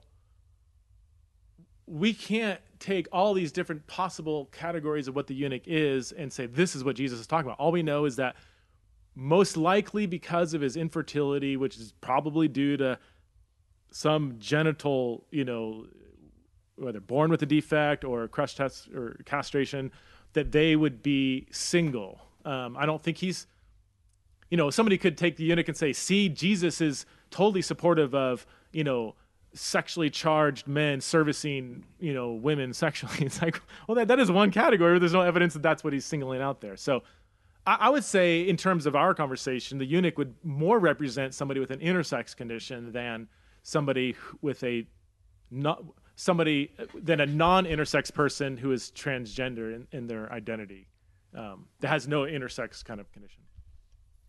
So the turn phrase is not everyone can accept this teaching, but only to those to whom it is given. So the one way of interpreting that verse that some do is that all of this construct, let's say that the view that you hold is absolutely, we're on the high level of certainty, even though we're not at 100% certainty. What is the turn phrase? Not everyone can accept this teaching, but only to those. So that's, given. If you look at the commentaries, that's a really tough phrase. People don't know if it's referring to what he previously said, like, don't get divorced. And everybody's like, how do we live without the possibility of divorce? And he's like, yeah, not everybody can accept this. So think carefully before you get married. You might not be able to accept the high calling that marriage is. It could be pointing backwards, or it could be pointing forward, saying not everybody can accept, a life of singleness, and that might be really hard for some of you. It's really, I haven't looked I know that the ambiguity exists in whether he's going backwards or forwards there. I haven't looked closely enough to make a decision on my part. I think it's probably looking back. It serves as a nice bridge between the hard marriage statement and singleness. But he's not saying like, if the Christian sexual ethic is too hard, then you don't need to live by it, which is how some people will take it. No, I think the general affirming view would see that there is a recognition that there are some people that do not fit into the social structures or the stereotypical gender roles or positions that are foundational for this particular teaching, right? Yes, I think that would be I would say absolutely. The New Testament endorsement of the eunuch would be a protest against the very phallocentric. Do I need to define phallocentric? Will people Google that? Just don't click on images and you'll be fine. No, but the Roman culture. I mean, I'll just be frank. This is theology. Can I be raw? The Greek culture valued small penises. Like that was seen if you look at the Greek statutes and everything. Like a small penis was like a big deal. The Romans did the exact opposite. Huge penises means you're more manly. So if anything was kind of going on down there that wasn't, meeting the Roman ideal, you were seen as less manly. So yeah, in a profoundly misogynistic and phallocentric, phallus means penis, culture, somebody that had crushed, was castrated or whatever, would be looked down upon. And I think the New Testament would protest that kind of stereotype, so let me push back on my conservative crowd here. Actually, no, just the church in general. We often absorb and reinforce these cultural stereotypes in today's world. We have these assumptions of what femininity and masculinity should look like. And I think the Bible just constantly protests those, especially in the New Testament, protests those stereotypes. And I think the church doesn't always do a good job at protesting cultural stereotypes, gender stereotypes. Preston, I think we've run the gamut of most of the subjects and topics that were brought up. I am so grateful to you for agreeing to do the event, for agreeing to do this follow-up podcast, for your graciousness and your vulnerability and your transparency, your articulation, your willingness to be real and raw with your posture and your position and your view, and yet be so critically engaging with contrarian perspectives. It's really, really wonderful. You're a great conversationalist in that. I look forward to having more potentially in the future. Can I first of all, say thank you. And secondly, because you're not the spotlight here, but I have been with you in particular, even though, how would you describe yourself? Sometimes you say you're affirming or lean affirming or whatever. Or do you? Yeah, I don't tell people what my views are. Oh, sorry. Okay. You can edit. I'm sorry. You can edit that out if you want or whatever. No, this is totally fine. People have pressed me very, very hard. Yeah. There are some people in our community that were very upset that I invited Justin, and there are some people in my community that were very upset that I invited you. Yeah. And I don't relish that, obviously. Yeah. But I don't give my view or my opinion very quickly or readily. Okay. Because of part of the Jonathan Haidt stuff that you mentioned, part of the social psychology, part of the recognition of ambiguity within the text and especially within moral philosophy. Yeah. As soon as I give my view, I begin to buttress particular cognitive biases in myself and in my listener. And so at the event, I said, seek first to understand.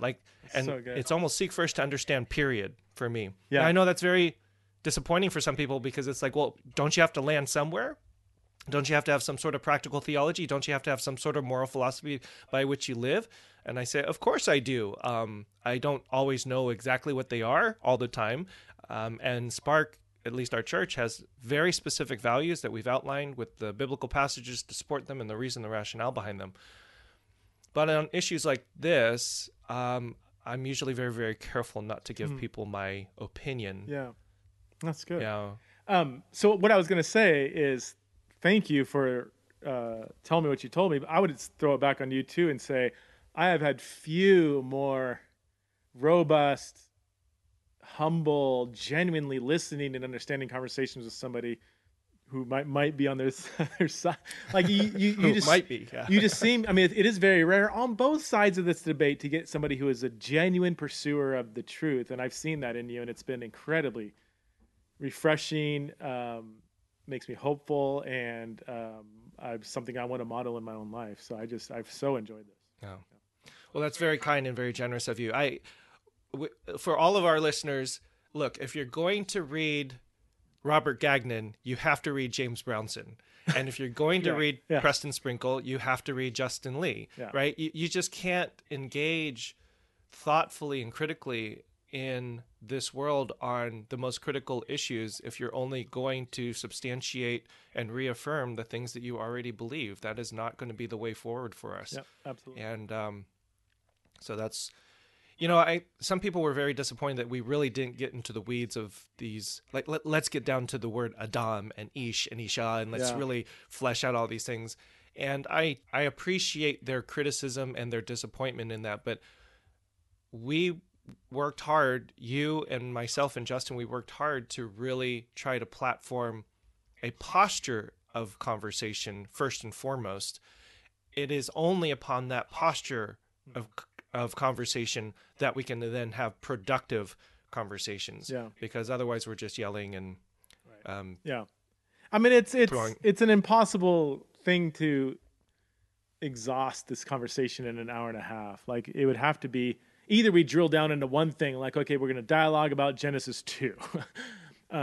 Or we do what we did, I think. I think it would have been hard to really drill down deep, because the Ish and Isha and Adam, that's one of, a myriad of different, building blocks to this discussion biblically, and you just can't do that in an hour and a half, 2 hour conversation. Yeah. Unless we just did that, spend an hour on it. I also think for me, the reason why it's important to have that posture is because there's also no productive conversations unless we can actually agree on some starting facts and reality. We have to have some sort of, what's the commonality? What do we agree on? Where do we actually see eye to eye? Do we have some sort of common foundation upon which we can have a conversation? And sometimes in this conversation, specifically around sexual morality, the premises are just so vastly different. The hermeneutics are just so vastly different that you're actually speaking past one another too. So part of the hope for me in the conversation is, okay, and we didn't get to it a lot, which, could have been my bad in the facilitation of the conversation, but we agree on the inspiration or importance of the scriptures to inform our faith. We agree that Genesis 1 was written in Hebrew. We agree that Adam is there, right? We agree about the storyline. And then once we find out what we agree upon, we can then more clearly discern what are the things that truly cause the divergence. Mm-hmm. And I actually think that part of what we did in the event helped to elucidate that a little bit, because it really, if I can say this, there's a hermeneutical posture that seems to be the big dividing line, and disagree with me if you think I'm wrong on here. The affirming view reads all these passages, Matthew 19, 1 Corinthians, Romans 1, etc., with a very specific eye to the context, to all of the pieces of the puzzle that are also listed there, things like idolatry, things like cult prostitution. And again, there's, as you mentioned before, that some of that may be historically inaccurate. But the attention to the particulars, which greatly informs the hermeneutic. When Romans 1 is talking about same-sex relationships, you cannot separate that from the fact that it's also talking about idolatry. So that's one way of doing the hermeneutic. And I see the other side, which may describe your view, as seeing a consistent pattern and theme that is played out in various specific situations, such as Romans 1. So there's a general theme, the definition of marriage, that is the definition, and the deviation of that then is laid out in a variety of passages that we see. I hear you saying that more universal concept. Yeah. I hear you saying like the traditional view looks at the surface of the text, whereas the affirming view looks more behind the text at historical background. Well, if I could put it in these terms, I'm trying to be non-academic. There is an archetypal metaphysical framework: male, female, sex difference, marriage, and that archetypal metaphysical framework is what we see from the text, and therefore becomes the hermeneutical lens by which we view the rest of the teachings. Whereas an affirming view is going to look at look very deep into the specifics of the historical, cultural, and linguistic context to attribute whatever that metaphysical, archetypal framework with additional elements. That's how I see most of this argument. That's what I see from Brownson. That's what I see from Gagnon. That's what I see a little bit from you and Justin. Help me. Yeah, manage I have to through push that. back. I mean, I see Justin and I in particular, and all the maybe say the more informed writers in this conversation on both sides using very similar hermeneutic. Of course, I mean it's. First year in Bible college, you learn that, historical, grammatical, literary, reading of scripture, that the historical background is absolutely essential to understand the meaning of the text written by a person living in a very different era and time and so on. I just think that the historical evidence that is often brought to validate the affirming reading is at best insufficient, at worst just wrong, like unhistorical. Okay, so can we unpack some of that? Yeah, I would love to. Yeah, So I mean, just some audio, like patriarchy. So, I was gonna say my whole background is in like my PhD is in Judaism. It's not even really in. I mean, it is a New Testament, but it's like my main world is the background material. And there's the thing is there's several affirming writers. Like Bill Loader is hands down the world expert on ancient sexual practices in Judaism and Christianity. He's written 8 or 7 scholarly books on it. He is the world-renowned expert, hands down. He's affirming. And he agrees with me on all the background material, saying you just can't say that there's no evidence of adult consensual relationship. You can't say historically that what Paul had in mind couldn't have been what we have in mind now. So, I mean, he's an affirming writer who's the expert who says... So how does he get to affirming? He just says that I don't think we should follow what the Bible says in this area. No, Which I mean, isn't going to fly, right? He says, he would say we now know that there's, he would base it on modern day understanding of sexual orientation. We now know about sexual orientation.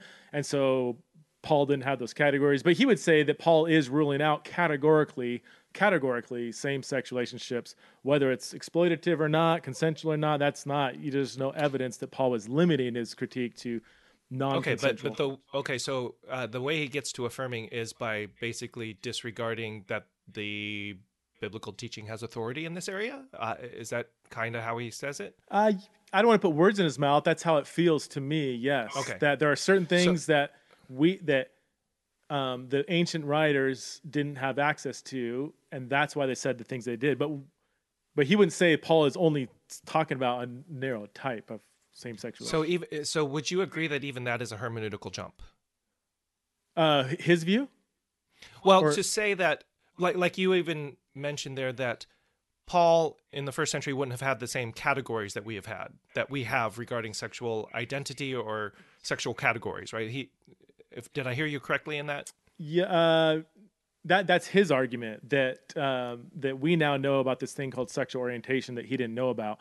I find that to be a little untrue. You find a pretty widespread... The Greeks had 7 different orientations depending upon how the stars were aligned. So I think there's an argument to be made that orientation, or at least some sort of birth into a particular sexual identity, that was a widespread view in first, second century Rome. Yeah. So I guess but the question is it a hermeneutical jump to say he didn't have those categories, but he's still categorically prohibiting any potential future categories? I'm not saying that very well, but it's a hermeneutical jump to say that Paul was ignorant of the categories that we use today, but he is laying out a universal claim over sexual identity categories that would play out into the future. I'm not 100% sure I'm following you, but I would say it's an extrapolation. Yeah. In other words, so he's saying that same-sex relationships or same-sex behavior is, he wouldn't have thought about it in the same ways that we have with the American Psychological Association and the DSM and the ways in which we understand gender and the genetics. He doesn't have that, right? Yeah. But what he does have and how he does teach rules out any information or any additional categories that we would now attribute, such as intersex, such as anything from anything that we would identify as a sexual identity. Let me try to answer what you're asking. I would say that first of all, I don't think Paul would necessarily invest our modern day sexual identity categories with as much ethical power or significance as some modern day people do. So according to the APA, American Psychological Association, sexual orientation is by definition an enduring pattern of romantic, emotional, and or sexual attractions to somebody of the same sex. I don't think if we went to Paul, and this is my pushback to Bill Loader, and I edited the 4 Views book that he wrote in, and we went back and forth on this. I said, I just don't see the sort of ethical movement in Scripture or the ethical kind of like the underlying way that the New Testament does ethics.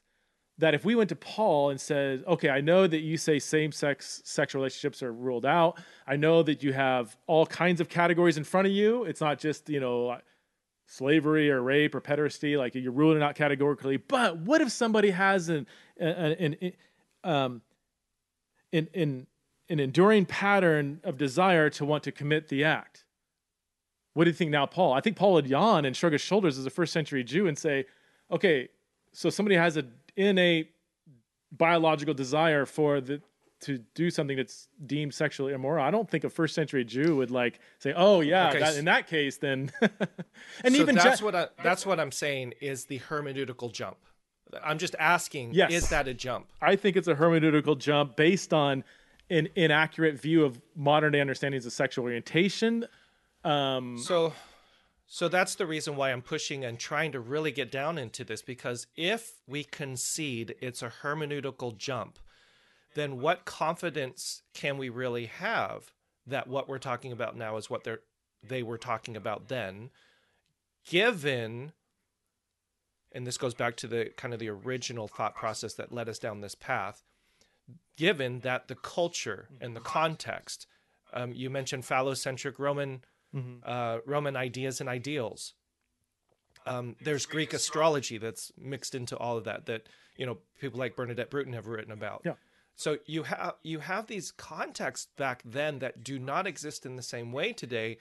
And if we concede that we're making hermeneutical jumps, what level of confidence can we have that what they were talking about then is what we're talking about now, and what we're talking about then is what they were talking about now?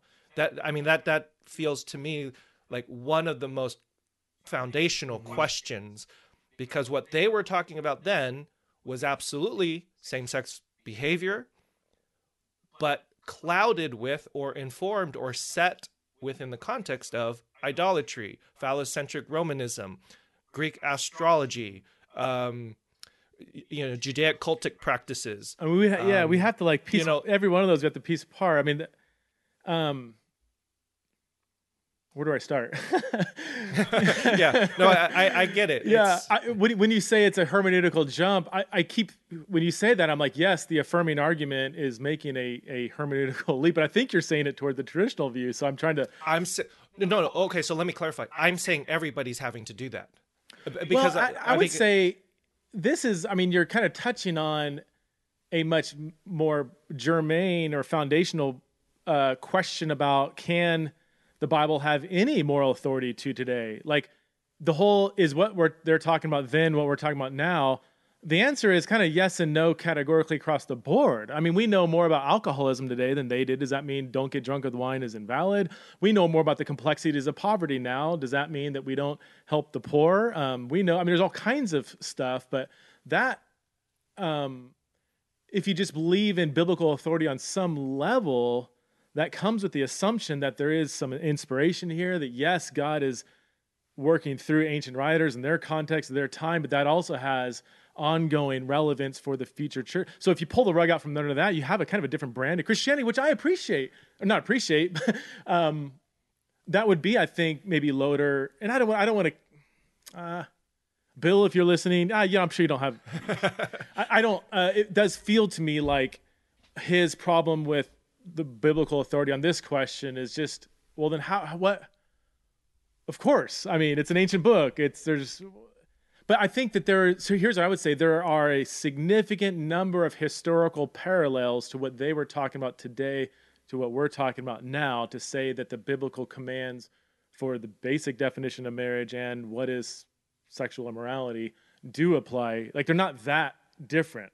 Yes, our understanding of sexual orientation is much more different. Our understanding of the neurobiology of sin and habits and addiction and how, don't get drunk with wine. Did they understand the neurobiology of how, habitual drinking will rewire your brain and how you are just as much a victim of, your enslavement? No, they didn't have those categories, but they had sufficient categories to be able to speak relevantly to what we're doing today. It's never going to be exactly the same, but it's not so completely different that the Bible doesn't have authority in that.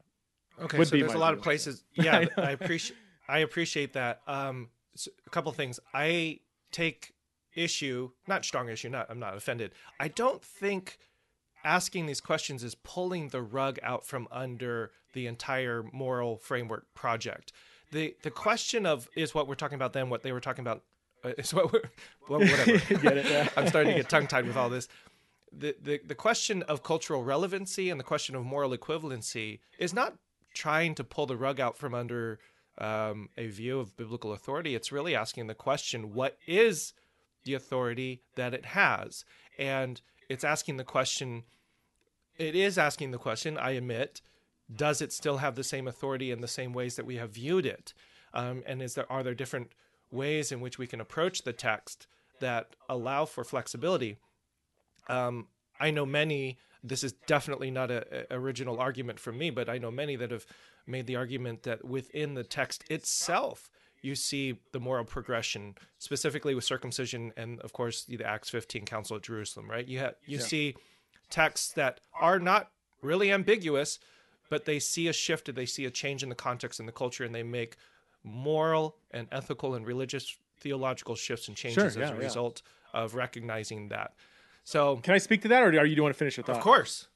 So yes, the circumcision. We're having a conversation, Preston. The circumcision, the dietary laws, in Acts 10 to 15, culminating in Acts 15, we see shift away, from a trajectory moving away from certain things. We have biblical evidence from the New Testament that on those particular issues, there is trajectories, there is a shift, there's movement away from that. We have no biblical evidence that there's a shift away from sex difference in marriage, whenever it's stated, and in whether same-sex relationships can be considered moral or not. And even in Acts 15, when the apostles came together, they said, here's the things that Gentiles need to abide by. One of those things is sexual immorality in Acts 15, 20 and 29, and then later on. And if you look at, I don't know if you read Richard Bauckham on this, but he shows that like all four of those things that they affirmed are rooted in Leviticus 17 and 18. So that when they say sexual immorality, it is actually alluding to the end of Leviticus 18, which describes all these things as sexual. So they are, it would very much work against the affirming argument to appeal to that if they pay attention to Acts 15. I mean, it works completely against them in their favor. There's ethical movements all over Scripture with same-sex sexual relationships. There's no movement. In fact, there's rather clear reaffirmation in the New Testament. So the flip side of that is it's actually not working against the affirming argument. It's actually working for, and the reason is that you recognize that the text is giving you a variety of moral commands, dictates, structures, the teachings, whatever. And given your context and culture, you're having to make very significant, thoughtful decisions as to which of those you prioritize, which of those you make the most important, and which of those in their cultural expression are actually fulfilling the whole of the Torah, right? Mm-hmm. So wouldn't that be the other side of the argument? I agree. I agree that the chosen ethical teachings stem right from Leviticus in 18 and 19, which are the there's some pretty significant things there, including the death penalty for anybody who, commits a same-sex act, specifically for males, right? But the other side of again, and I want to be clear, I'm not making an argument that this is the correct view. I'm trying to navigate my way through the hermeneutical morass that we all find ourselves in. If they are choosing Leviticus as the grounding moral guidance for the decisions that they have to make for the Gentiles that are coming in over the covenant of Abraham in Genesis 17, what they are doing is the hermeneutical exercise that we are all doing. That's essentially with regard to having to choose. With regard to dietary laws and circumcision, or let's just say circumcision in particular, we have biblical evidence that there's a trajectory moving away from circumcision as a mandate for all believers in Yahweh/Jesus. We don't have the same biblical evidence for whether or not believers should care for the poor. We don't have biblical evidence for whether there's movement with adultery. In fact, there's little to no evidence in the movement in sexual ethics, and categorically, if anything, it moves towards a more strict view, not a loosening, but a stricter reinforcement with regard to sexual ethics. And this is when Justin and I had a private conversation on the street corner. This is what this could occupy the whole 2 hours, but like to just point out that, hey, look, we have Sabbath movement within the Sabbath command in Scripture. We have movement within, dietary laws and circumcision. Of course we do. There's other ethical things that we don't have movement. There's other ones that we do have movement towards more strictness, And so there's ethical trajectories moving all over Scripture. We have to take the questions that we're actually asking in this conversation, the definition of marriage, and whether or not sex difference is part of what marriage is, and whether same-sex sexual relationships are ever intended by God. If we just look at the ethical trajectories throughout Scripture, there's no evidence that the New Testament is moving away or toward or against that specific ethical thing. So just to say it is with some ethical movements, therefore with this, it's like therefore is just an absolute leap. You have to provide evidence for this specific ethical question. So I think that's exactly correct. That would you agree then that with that explanation and with this last however many minutes of the conversation, we're all having to make those hermeneutical and ethical leaps? Because so even if you say, okay, no, I heard you. I think I heard you clearly. Let me do good active listening and repeat to you what I think that I heard. Okay. The redemptive movement hermeneutic from William Webb, if we want to use that framework, we see in very specific ethical teachings throughout the Bible with very clear biblical teachings of progress or movement away from, or etc. And you can see that dietary, Sabbath, circumcision, etc. Because we do not see that regarding same-sex behavior, therefore we cannot apply the same hermeneutical framework upon that moral issue or that ethical issue. Yeah. Okay. So the converse argument would be, why? Why don't we? Why? Because just because you don't see, there could be hundreds of other moral or ethical things that we have to discuss that are advancing or changing or shifting and progressing. And the Bible is a very limited text, limited in the sense that it stops. There's a canon, right? And time and culture progress on. Why then does the progress and the contextualization of moral and ethical philosophy or moral and ethical theology only stop on the things that we see only in the Bible? Because that the other side of the argument would be that limits then any moral or theological imagination for myriads of other possibilities to emerge into future contexts and future cultures. And specifically with the sexual identity ethic or sexual behavior, the progress or the movement or the evolution of the culture may not necessarily match within the context of the canon of Scripture closing in the 4th century. I mean, consider that 400 years after Jesus, right? So you had 400 years of even that time of development. So the other side of the argument is watching developments play out, and what makes the 4th century so special in the sense of, therefore, we can't comment or progress on any additional moral ethic. Doesn't the Bible give us a framework for how to do moral hermeneutics with these examples, and why can't that be applied to other moral and ethical issues? I'm asking very sincerely, right? I'm not making an argument for. That would be the question. Why does it stop there? I mean, he went on to the canon formation. Sorry. I mean, it's all part of the history that which is why this is an 8-hour conversation. Yeah. And what I'm trying to get to, and I just need to stop and say thank you so much. I know this is far more time than we agreed to, so thank you so much.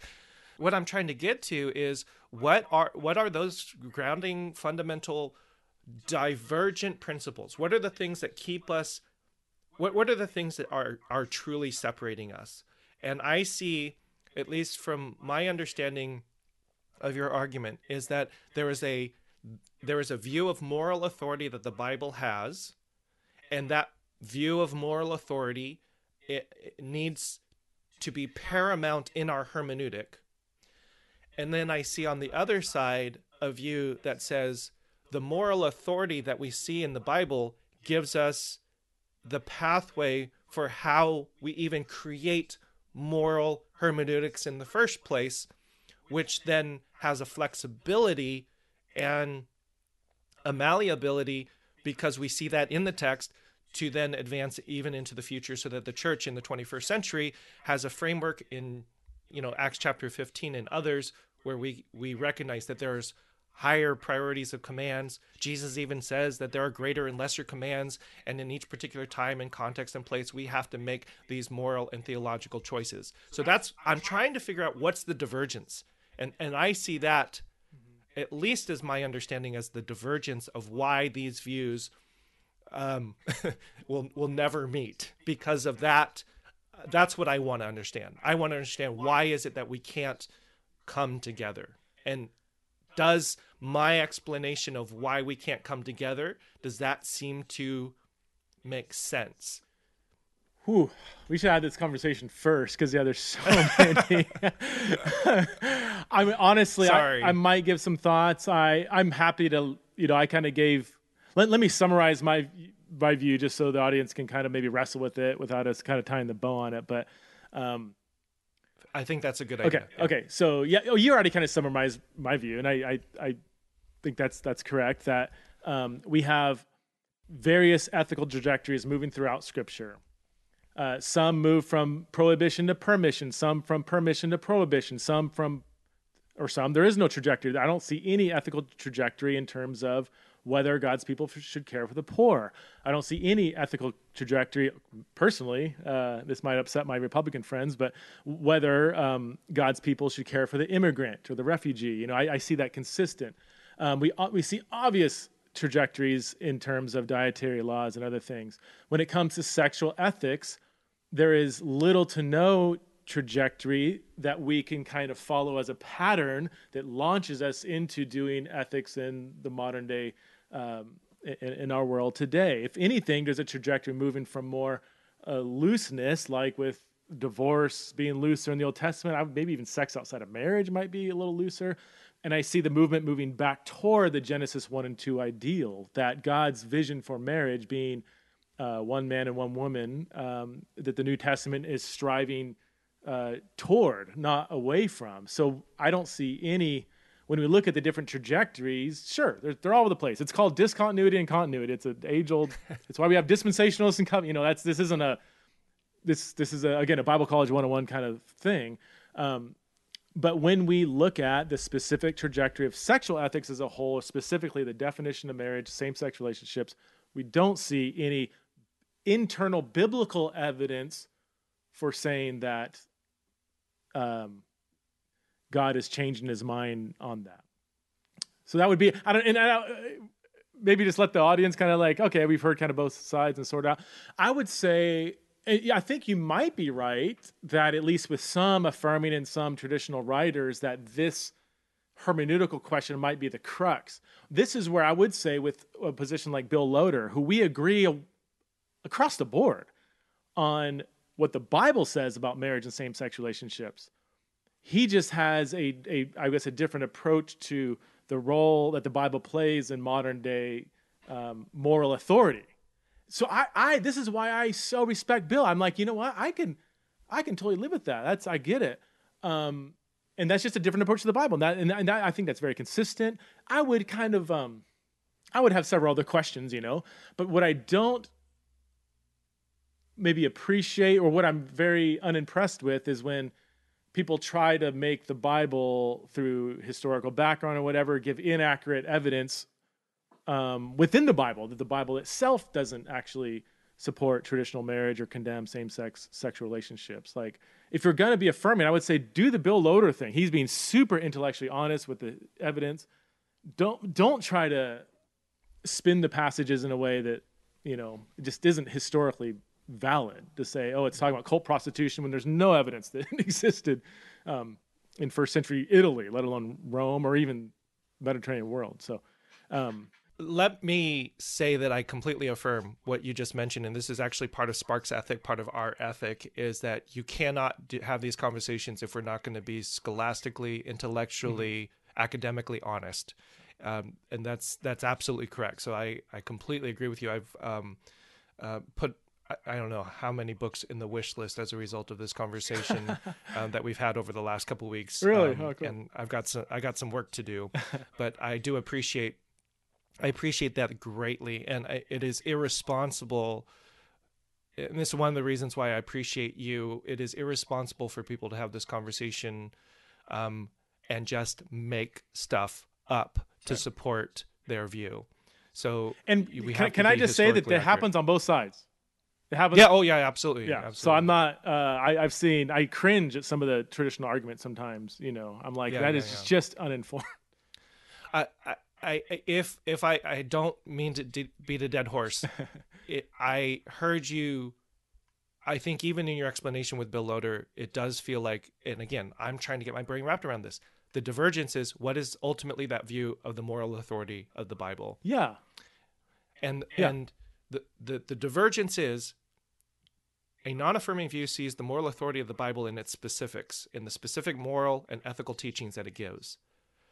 An affirming view, or a progressive view, is going to see the moral authority of the Bible giving them a framework by which we make moral interpretations in the first place. I think that's right.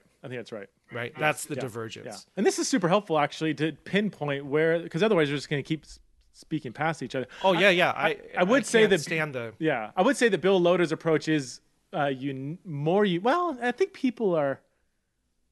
I think I've seen more and more affirming Christians go that route. I think because they've seen that some of these historical arguments are just invalid. So, for instance, I had a conversation. I had a terrible conversation on my part, not his. He did great, but with Brandon Robertson several years ago on a podcast. And I was, for whatever it's worth, I flew into London the day before. I was super jet lagged, late to the interview. My head was just mush. And I've listened to that interview, and it was terrible. Anyway, but in the disagreement between Brandon and I, Brandon's an affirming gay Christian. It came down to like Jesus and everything. And he said, and I think I quote, if I misquote, then I'll, correct it. But he said, it's pretty much irrelevant what Jesus believed about this. He would say, like, yeah, of course Jesus thought all same-sex relationships were wrong, but that's to me, that's largely irrelevant. Even Jesus is in his own historical context, whatever, and he's blinded to know about orientation. I think that was his point. And I'm like, hey, I so appreciate that. Like that. But I think that is our view of kind of the authority of the Bible, or even Jesus. I think maybe that needs to be talked about. But what am I trying to say? That hasn't been traditionally how the affirming argument has been made, at least from the 80s into the early 2000s. More and more, I'm moving to that more the nature of authority, and I think that would be. I respect that view. I think it is more consistent and intellectually honest, even though I would disagree with, or at least want a dialogue about several, assumptions. Well, Preston, we should probably bring it to a close. And I need to, again, you spent far more time with me than we agreed to. I so appreciate it. I want to give you the last word. And if you have any summative thoughts or conclusions, I want to let you have the floor. Oh, man. I don't know what, I just... This is really great, though. Yeah. I mean, it took us a while to get there, but towards the end, we really got.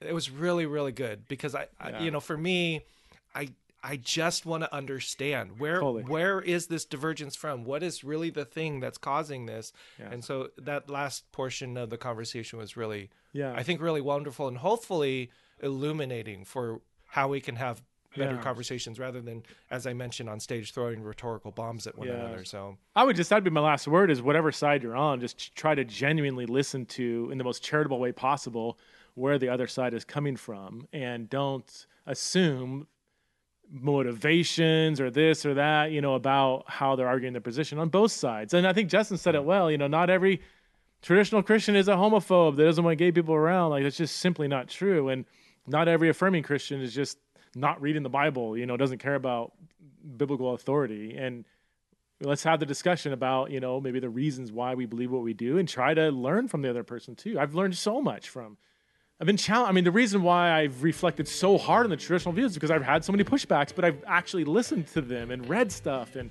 tried to dialogue with people. And it has, in my journey, reinforced my theological view more and more. But it came about through having, I think, genuine conversations. Yeah. Awesome.